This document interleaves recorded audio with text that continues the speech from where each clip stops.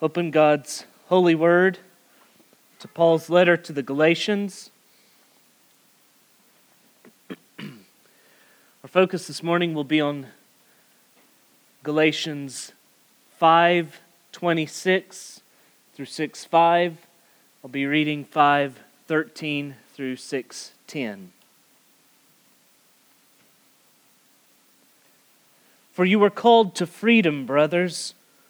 Only do not use your freedom as an opportunity for the flesh, but through love serve one another. For the whole law is fulfilled in one word: you shall love your neighbor as yourself. But if you bite and devour one another, watch out that you are not consumed by one another. But I say, walk by the Spirit, and you will not gratify the desires of the flesh. For the desires of the flesh are against the Spirit, and the desires of the Spirit are against the flesh, for these are opposed to each other to keep you from doing the things you want to do. But if you are led by the Spirit, you're not under the law. Now the works of the flesh are evident: sexual immorality, impurity, sensuality, idolatry, sorcery, enmity, strife, jealousy, fits of anger, rivalries, dissensions, divisions, envy, drunkenness, orgies, and things like these. I warn you, as I warned you before, that those who do such things will not inherit the kingdom of God. But the fruit of the Spirit is love, joy, peace, patience, kindness, goodness, faithfulness, gentleness, self-control. Against such things there is no law. And those who belong to Christ Jesus have crucified the flesh with its passions and desires. If we live by the Spirit, let us also keep in step with the Spirit. Let us not become conceited, provoking one another, envying one another. Brothers, if anyone is caught in any transgression, you who are spiritual should restore him in a spirit of gentleness. Keep watch on yourself, lest you too be tempted. Bear one another's burdens, and so fulfill the law of Christ. For if anyone thinks he is something, when he is nothing, he deceives himself. But let each one test his own work, and then his reason to boast will be in himself alone and not in his neighbor. For each will have to bear his own load. Let the one who is taught the word share all good things with the one who teaches.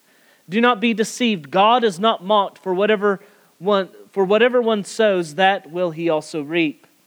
For the one who sows to his own flesh will from the flesh reap corruption, but the one who sows to the Spirit will from the Spirit reap eternal life.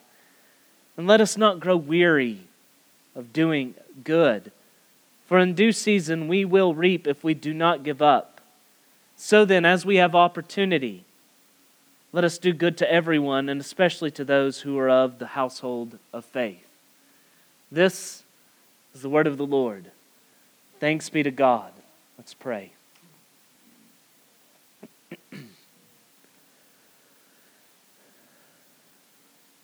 Holy Father,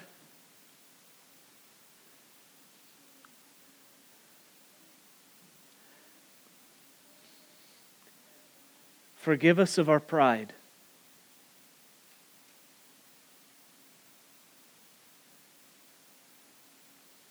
Forgive us of the arrogance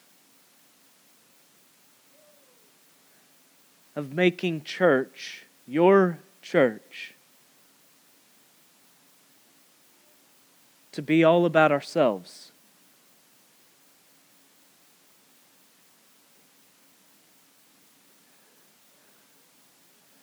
So grant repentance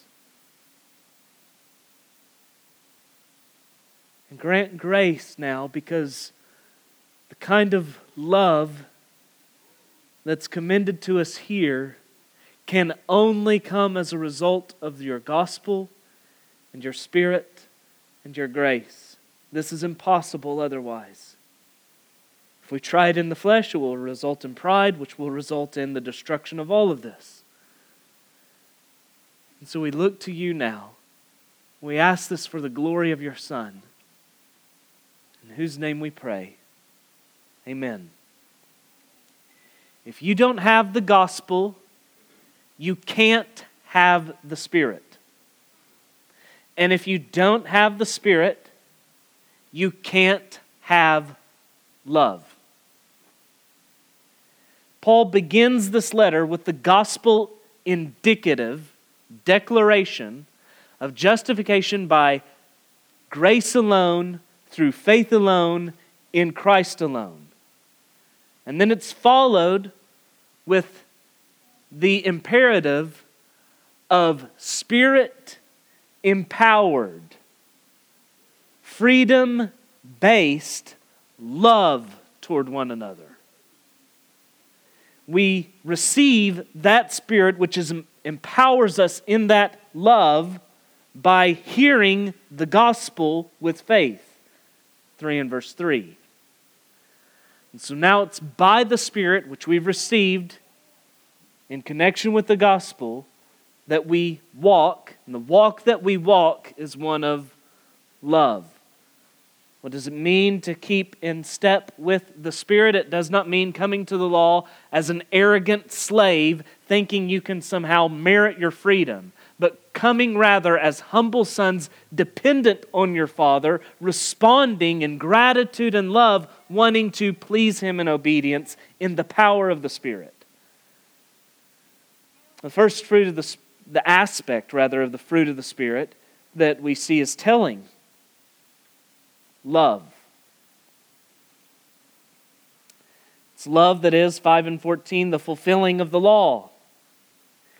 If we are led by the Spirit, love of our brothers, particularly within the local church, is where we will end up, because that is where the Spirit leads. John Stott writes, "The first and great evidence of our walking by the Spirit or being filled with the Spirit is not some private mystical experience of our own, but our practical relationship of love with other people." And so here Paul is again continuing to expound on that freedom that we have, and this freedom is one of a life lived in dependence on the Spirit as obedience unto God expressed as love to our neighbor. And here in particular we're given 5 commands, 5 intricately related commands that all draw upon the language of 5:13. "For you are called to freedom, brothers, only do not use your freedom as an opportunity for the flesh, but through love serve one another." We are freed to, by the Spirit, serve one another through love. You are free to slave for your brother. And in contrast to that commended humility, now you have this forbidden pride.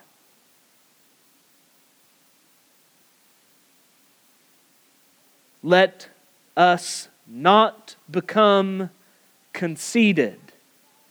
Pride is a failure to keep in step with the Spirit. The fruit of the Spirit includes love, kindness, gentleness. Pride grows the opposite direction. Pride is a rotten onion. We're after the sweet fruit of the Spirit, not the rotten vegetables of the flesh. And also, the Holy Spirit is called the Spirit of truth. If there's pride, it's a lie. It's striking that Paul uses a word not that simply means pride, but it means empty pride, baseless pride. There's nothing to it. There's no reason for the pride. The King James gets at it well with the translation, vain glory. It's not just self-confidence, it's self-confidence without any basis, any reasoning. Pride is never then private, you see. Personal pride is a public sin. Pride is social. You cannot sin the sin of pride unto yourself, and because pride is at the root of every sin, it's simply to say you can't sin unto yourself. We are limbs which, when bent in on self, lash out at others. John Stott deduces that our conduct toward others is determined by our opinion of ourselves. If you're big on self, you will be small on others. And there are two possibilities here as to how our pride could express itself. Let us not become conceited, provoking one another, envying one another. Now, this is really illuminating, and it's a helpful corrective to how we normally think of pride. Because it can come not only in the strong variety, but what John Piper refers to as weak pride. Whenever pride feels superior, it provokes. Whenever pride feels inferior, it envies. Pride can walk around with an upturned nose, provoking its neighbor, or with downturned eyes, envying one's neighbor. As a wounded horse is still a horse, wounded pride is still pride. It takes more than felt shame to turn pride into humility. It is not wounded pride that will serve through love. Something more is needed. And so the opposite you see of conceit is not self-contempt. But rather, I think what we see as we look at the whole of this passage is a kind of contrite confidence. Contrite confidence. Humility means we bow our head before our Creator. But then we lift it up, not with upturned noses, but we do lift up our head. We were once slaves, bound in sin under the law. But by God's sovereign and effectual grace, we who are slaves are in the Son made sons. And now in our freedom, we walk by the Spirit seeking to love our brothers and sisters. And so our confidence then is not one that we have in ourselves, but it's a confidence in our Christ as to our position before our God. And if we have confidence in Christ, if we're enamored with Christ and who we are in Him, this is what it will look like. Philippians 2, 1 through 8. If there's any encouragement in Christ, any comfort from love, any participation in the Spirit, any affection and sympathy, complete my joy by being of the same mind, having the same love, being in full accord and of one mind. Do nothing from selfish ambition or conceit, but in humility count others more significant than yourselves. And you notice that the idea is there, he doesn't just simply think horribly about yourself. Self-contempt will not do. Think more highly of others than you do yourself. If you realize your position is that you are a son of God, then esteem your brother as a most dear child of God. Let each one of you look not only to his own interest, but also to the interest of others. Have this mind among yourselves, which is yours in Christ Jesus, who though he was in the form of God, did not count equality with God a thing to be grasped, but emptied himself by taking the form of a servant.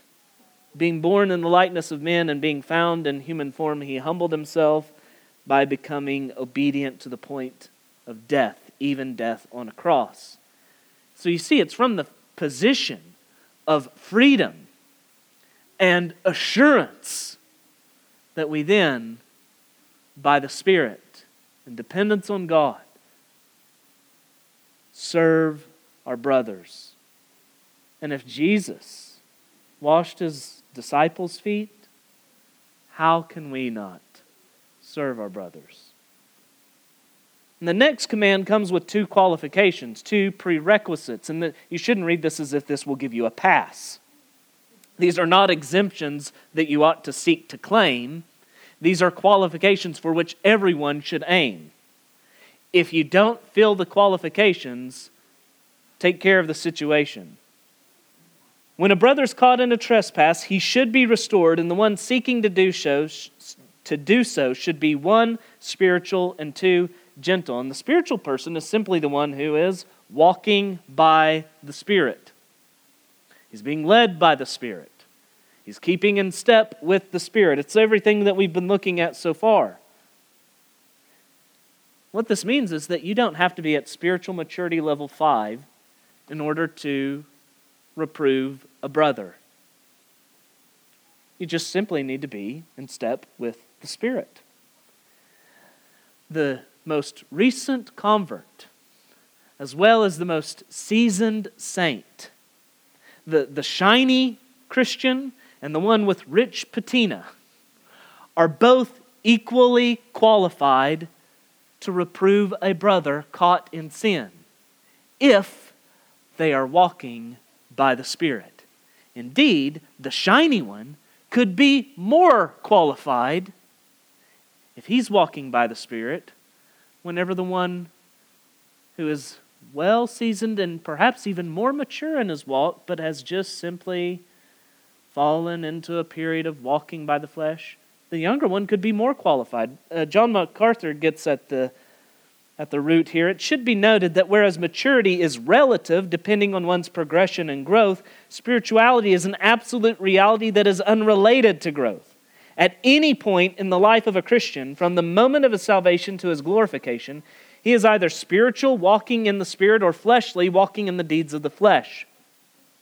Maturity is the cumulative effect of times of spirituality. But any believer at any point in his growth toward Christ-likeness can be a spiritual believer who helps a sinful believer who has fallen to the flesh. Now, as to gentleness, we've already seen that is one of the aspects of the fruit of the Spirit. And so what he's saying then is that the qualifications, you realize, are one. Spiritual, gentle, they're really one. And what he's saying is, you who are spiritual shouldn't lose your spirituality. Whenever you try to be religious, don't lose your religion. Just because a brother has sinned is no reason for you to. I think that's exactly what Paul's aiming at. A brother's fall is no reason for humility to get twisted into pride. The prideful man is eager to obey this command, but he isn't qualified. Someone once gave this satirical definition of a Christian. Christian, noun, one who believes the New Testament is a divinely inspired book, admirably suited to the spiritual needs of his brother. That's not the spirituality being called for here. Douglas Wilson writes, so if someone is overtaken in a fault, who should correct the fault?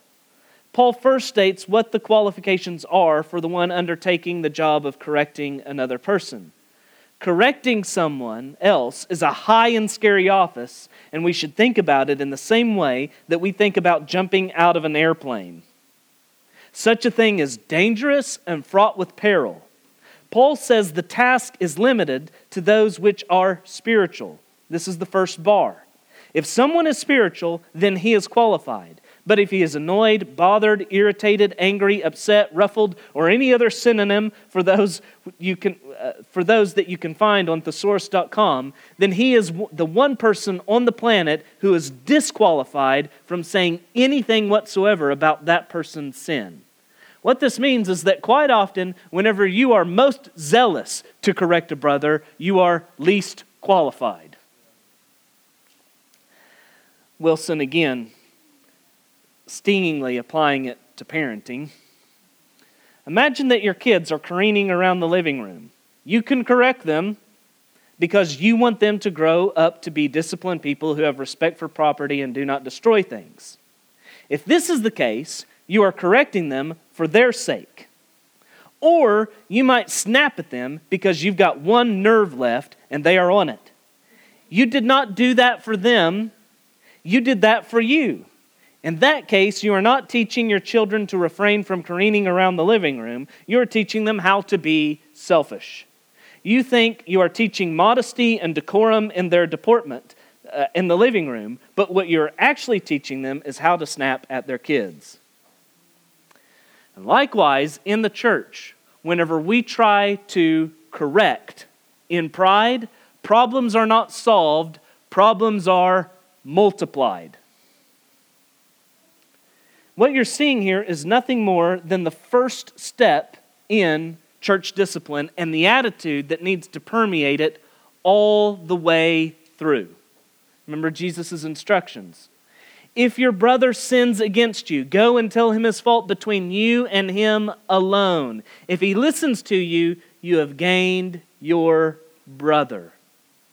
If he does not listen, take one or two others along with you, that every charge may be established by the evidence of 2 or 3 witnesses. If he refuses to listen to them, tell it to the church. And if he refuses to listen even to the church, let him be to you as a Gentile and a tax collector. You notice that the aim of going to your brother was to gain him. Here it's said to restore him. If anyone would restore him. The aim of discipline, of correction, of reproof is restoration, not deconstruction. The aim is restoration, not deconstruction. If at any point you or the church as a whole bypasses the little hammer for the heavy sledge, or even you go past that and go straight for the industrial wrecking ball, you're doing it wrong. Pride has entered into the equation, and you will not restore your brother, you won't win your brother, you will provoke your brother. And this should give us all pause at this point. I hope you feel it. That this is all impossible without the Spirit. There's no way that it can happen without the Spirit. If we're to love one another, really love one another in the way that fulfills God's law, it will only happen in the power of the Spirit in the wake of the gospel. All these commands are intricately related, like I said, but this next one forms a pair with this. Rebuking your brother, seeking to restore him, is paired with this other side of the equation. This is how you need to do it. You're spiritual, you're gentle, and this will go a long way to cultivating that spirit, is that you keep watch on yourself, lest you too be tempted. If you ever go to a brother with, "How could you?" or "I'd never do that," you know neither yourself nor your neighbor. You're in no shape to give a helping hand up because you're about to fall down. 1 Corinthians 10, therefore let anyone who thinks that he stands take heed lest he fall. Before you tell your brother that they've got pepper in their teeth, look in the mirror. And then whenever you see it there as well, it will flavor your correction this way. Brother, I just noticed that I had a big glob of pepper in my teeth, and if I'm honest, I noticed it because I noticed it in you first. But I got it as well, and I'm dealing with it. You might want to get it out of your mouth as well. That will go a long way to promoting a spirit of gentleness. Matthew 7 outlines the proper protocol. Judge not, that you be not judged. For with the judgment you pronounce, you will be judged, and with the measure you use, it will be measured to you. Why do you see the speck that is in your brother's eye, but do not notice the log that is in your own eye? Or how can you say to your brother, let me take that speck out of your eye, when there is the log in your own eye? You hypocrite. First, take the log out of your own eye. This is the part that no one who really loves the first part of that text ever gets to. First, take the log out of your own eye, and then you will see clearly to take the speck out of your brother's eye. So we shouldn't let our brother walk around with the speck in his eye. But you shouldn't seek to remove it by putting him in danger of knocking him out with the 2x4 of pride that's sticking out of your own head. This isn't a command against all judgment. This is a command against hypocritical or pride-filled judgment. If you can't see your own sin, you have no business trying to remove your brother's. Pride blinds. Blind men have no business acting as eye surgeons. The sins that should be most visible to you are your own. So, on your sin radar, the biggest blips should be always on your sin radar, the biggest blip should always be in your immediate vicinity. If the blips are always out there, your radar is calibrated to the flesh and not the spirit. And the next command is to bear one another's burdens, 6 and verse 2. Only the Spirit-led saint can do so. Pride doesn't want to bow before God, much less to shoulder a brother's burden. Luther said a Christian must have broad shoulders and husky bones to carry the flesh. That is the weakness of the brethren. And you think though, but shouldn't we cast our burdens on God? Psalm 55:22, cast your burden on Yahweh and He will sustain you. He will never permit the righteous to be moved. Yes, you should cast your burdens on God, but whenever your brother casts his burdens on God, you should also be willing to be God's answer to his prayer. When God communicates His grace to the saints, a great part of that grace is communicated through the saints. God's word and sacraments are the primary means of grace. You can't partake of the sacraments, not truly, not really, outside of the context of a local fellowship. And the optimal place to partake of the word is within a local body. So if the word and sacraments are the primary means of grace, the church is the place of grace. It is where those things are meant to function. Whenever Paul was comforted by God, he was comforted through the church. Listen to how he writes of it to the Corinthians. For even when we came into Macedonia, our bodies had no rest, but we were afflicted at every turn, fighting without and fear within. But God, who comforts the downcast, comforted us by the coming of Titus. And not only by his coming, but also by the comfort with which he was comforted by you.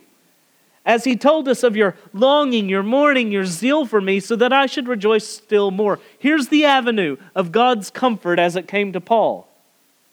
The Corinthians comforted Titus, who comforted Paul, and all of this was from God.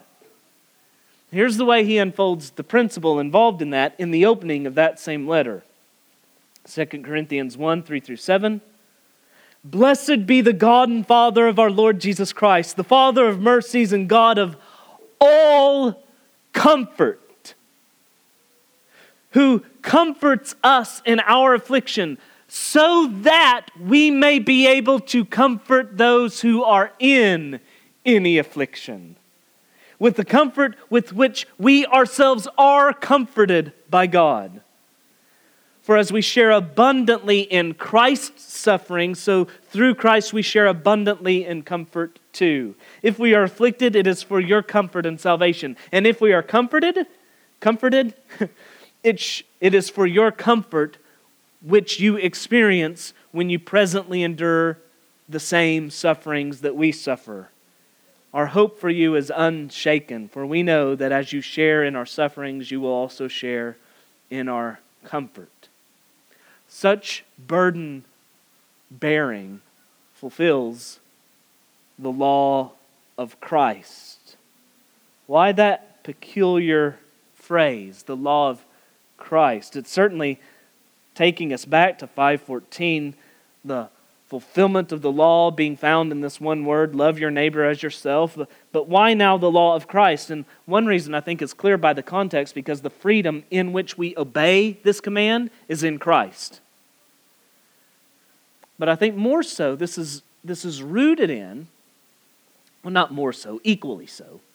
This is rooted in what Jesus said to his disciples in John 13:34, a new commandment I give to you, that you love one another just as I have loved you. You also are to love one another. Now, what's new about that? Well, one is the example that Christ set. But more so, not more so again, it's just equally so, is the context that is assuming. a new commandment I give to you, that you, my church, love one another as I've loved you. You see how this puts a different power on the impetus, not simply to love your neighbor, which we should do, but how much more the saints. Because here's the command, here's the law of Christ concerning love for your brother, to love him as Jesus loved him. The basis Paul provides for this command, verse 3, is that if anyone thinks he's something when he's nothing, he deceives himself. Any pride that you might be puffed up with, that you think gives you reason that you don't need to really serve your brother, is a delusion. If you think you're that big, God is here telling you you're not that big of a deal. In relation to spiritual gifts, Paul tells the Romans that each one is not to think of himself more highly than he ought to think, but to think with sober judgment, each according to the measure of faith that God has assigned. Anything that you have, I don't care if you were born with it, or it's something that's been developed throughout your life, or it's something that you found just kind of in some supernatural way that you didn't even recognize before until you became a part of the fellowship. Anything you have is a gift. And why is grace given? You are given grace to give grace. As Paul elsewhere asks, and to the Corinthians again, what do you have that you did not receive it? And if you've received it, why have you received it? So that we might build one another up in love. You remember whenever Jesus' disciples were arguing about who was the greatest? And he rebuked them, saying, the kings of the Gentiles exercise lordship over them, and those in authority over them are called benefactors, but not so with you. Rather, let the greatest among you become as the youngest, and the leader as one who serves. For who is the greater? One who reclines at table, or one who serves? Is it not the one who reclines at table? But I am among you as the one who serves. The person who is really something in the church is the one who is most like our Lord. And the one who's most like our Lord serves through love. Now, in contrast to thinking you're something, Paul calls for each one to assess their own work, verse 4. And notice the progression that kind of leads to this command. The prideful man is eager to correct, but that will only provoke his brother. And so he's to keep watch over himself, testing his own work instead of scrutinizing his brother's first. Now we should evaluate ourselves, but we're too often running the wrong diagnostic tool. Using the wrong standard. Beating a 5-year-old in a foot race does not qualify you for the Olympic trials. That's what we do, though, to puff ourselves up. We're using the wrong mirror, and as a result, pride is provoking and causing envy. We look in the mirror of Facebook and Instagram, and we pose. It's all a sham, but we pose to provoke others to envy. But then, in our feed, we stumble across someone doing it better than we. Their posturing is prettier than ours, and so we envy. The standard is higher and it's true. Test your own work and hold it up to the mirror of the Word. Be a humble creator more than a proud critic. There are humble critics that serve in that way. But foremost, our effort should be to be humble creators rather than proud critics, because it will not be the critics' stinging words that resonate most, but those who humbly told a good story full of truth, using whatever tools are in their hand. Don't patrol Twitter as the heresy police. Whenever you stumble upon lies, false teaching, speak against them clearly, without apology, in love for your neighbor. But whenever you do so, ask, is the primary thrust of what I want to do always countering false teachers?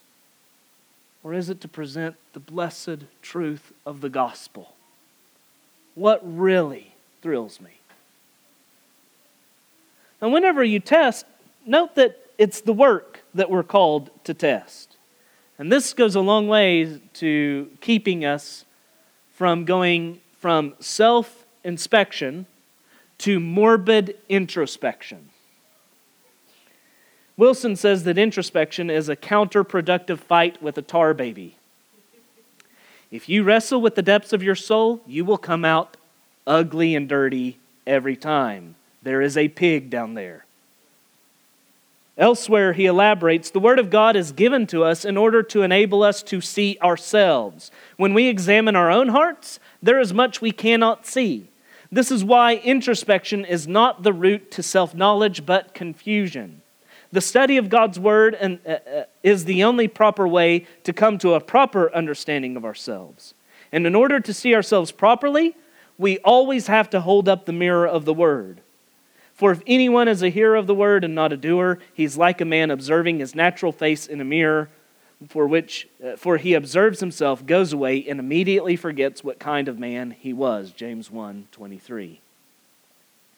Listen to how Lloyd Jones, the doctor, his diagnostic skills are unsurpassed in this kind of regard. Listen to how he distinguishes the two and how he gets at the subtle pride that lays at root. We all agree that we should examine ourselves, but we also agree that introspection and morbidity are bad. But what is the difference between examining oneself and becoming introspective? I suggest that we cross the line from self-examination to introspection when, in a sense, we do nothing but examine ourselves. And when such self-examination becomes the main and chief end in our life. We are meant to examine ourselves periodically, but if we are always doing it, always, as it were, putting our soul on a plate and dissecting it, that is introspection. And if we are always talking to people about ourselves and our problems and troubles, and if we are forever going to them with that kind of frown upon our face and saying, I am in great difficulty, it probably means we are all the time centered upon ourselves. That is introspection.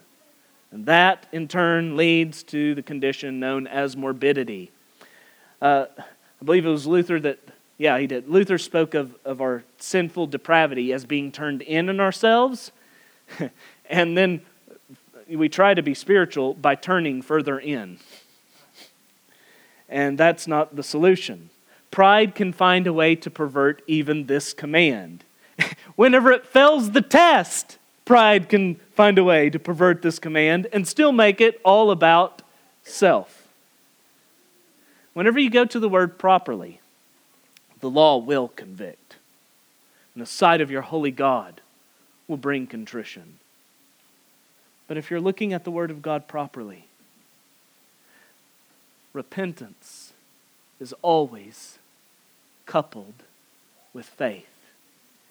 Because you will not only see the law, you will see the gospel of Christ. Because that's where the law is meant to go. If you're really reading it rightly, you'll see the Christ who fulfills it, who's all your righteousness. And your head will be bowed before your Creator, and it will also be lifted up by your Father.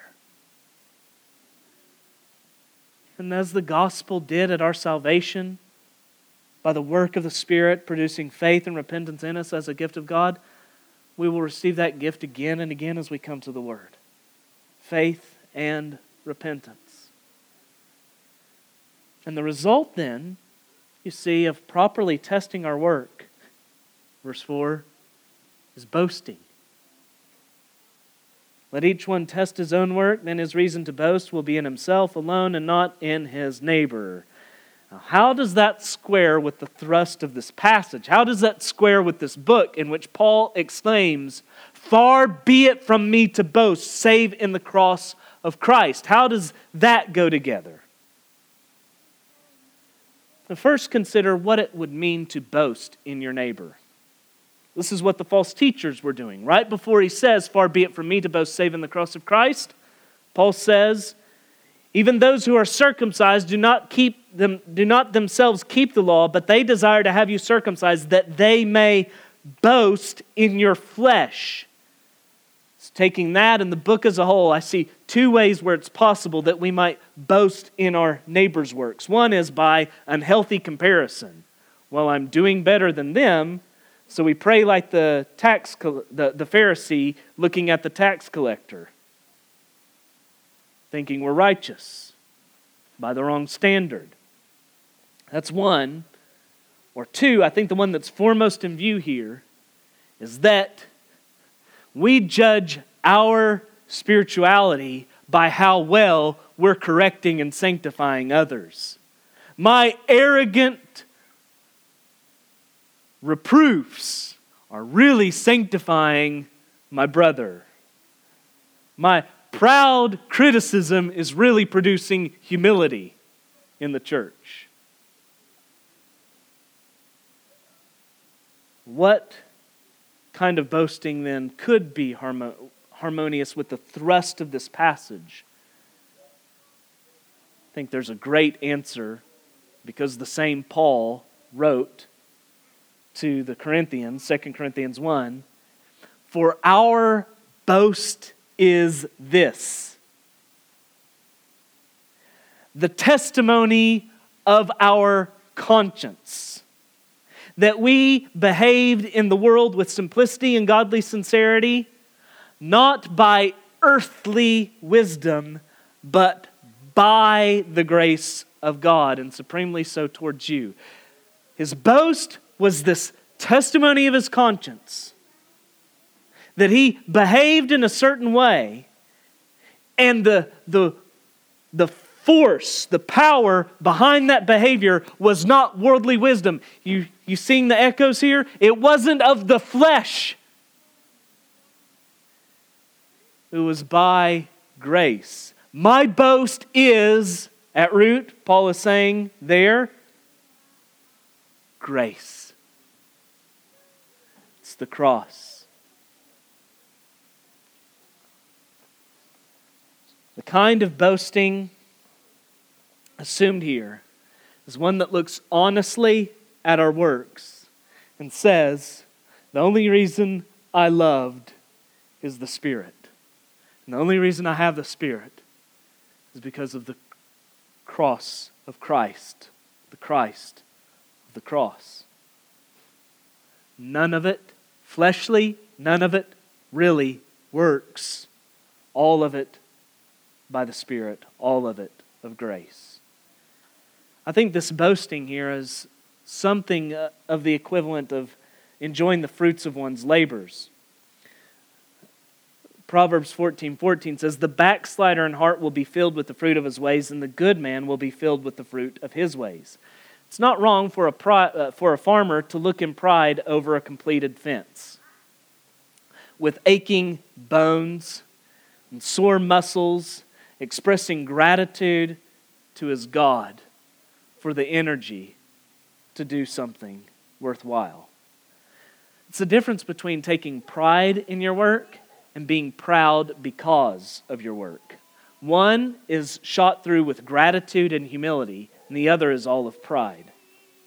The basis for doing this, for testing your own works, the grounds, the basis, seems to be yet again another contradiction. For each one will have to bear his own load. So are we to bear one another's burdens, or are we to bear our own load? Which is it? When you bear another's, one thing is, you notice the different words you have even in the English translation, which represents what we have in the original language, load, burden. So Paul is telling us there's something different here. Whenever you do bear another's burden, the one thing you cannot bear for them is their responsibility. You can bear their burden, you cannot bear their responsibility before God. Jesus Christ is the only one that can bear another's responsibility for their sin. You can't do that. You can bear their burden, you cannot bear their responsibility, and this means, regarding you, is you've got a responsibility, and you are responsible for it. No one else, it's yours. You can't give that away. You're responsible for it. You may help a brother and rebuke him, but you are not graded on how he responds. That's his responsibility. Inversely, if you rebuke a brother in pride and he repents in humility, his humility doesn't cancel out your pride. You're responsible for your own work. So test your own work and not your brother's. You test your own work and not your brother's. You see a brother in sin, you go and reprove him in a spirit of gentleness. But whenever it comes to testing, to putting things through the fire, test your own work, because you will bear responsibility for your work. If you're a fruit inspector and you're able to sniff out everyone's rot except your own, you don't understand who you're ultimately responsible for. Conclusion, to borrow a metaphor from Phil Ryken, the fruit of the Spirit is not grown in a private garden. It's not grown in a secret garden. The fruit of the Spirit is grown in a community garden, and it's for you to test and others to eat. Your fruit is for you to test and others to eat. Test your fruit because you want to serve your brother in love. Test it not because of some prideful reason centered on self where you want to climb up the ladder. Now we're back to pride. Test your fruit because you want it to be sweet for others unto the glory of Christ. C.S. Lewis wrote, "Do not imagine that if you meet a really humble man, he will be what most people call humble nowadays. He will not be a sort of greasy, smarmy person who's always telling you that of course he's nobody. Perhaps all you will think about him is that he seemed a cheerful, intelligent chap who took a real interest in what you said to him. But if you do dislike him, it will be because you feel a little envious of anyone who seems to enjoy life so easily. He will not be thinking about humility. He will not be thinking about himself at all." He goes on, "If anyone would like to acquire humility, I think, tell him the first step. The first step is to realize that one is proud. And a biggish step too. At least nothing whatever can be done before it. If you think you are not conceited, it means you are very conceited indeed." So what does the humble man think on then? The answer is simple. Christ. And because he dwells upon Christ, who so loved his church, thinking and dwelling on Christ, he'll be empowered by the Spirit to genuinely, desirously love his brothers in Christ. Let's pray. Holy Father,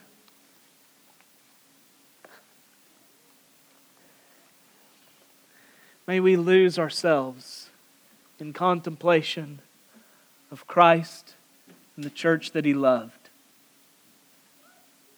May we think rightly of ourselves, yes, in humility, bowing before you. But even then, it will be because not we're so centered on self, but we're so centered on you that we see the depths of our sinfulness, but also the riches of your grace. And in freedom then we rise to by the Spirit serve you in gratitude and love and confidence, not in ourselves, but in the rich salvation of your Son. Praise be to your name. Send your Spirit now to glorify his name in your church. Amen.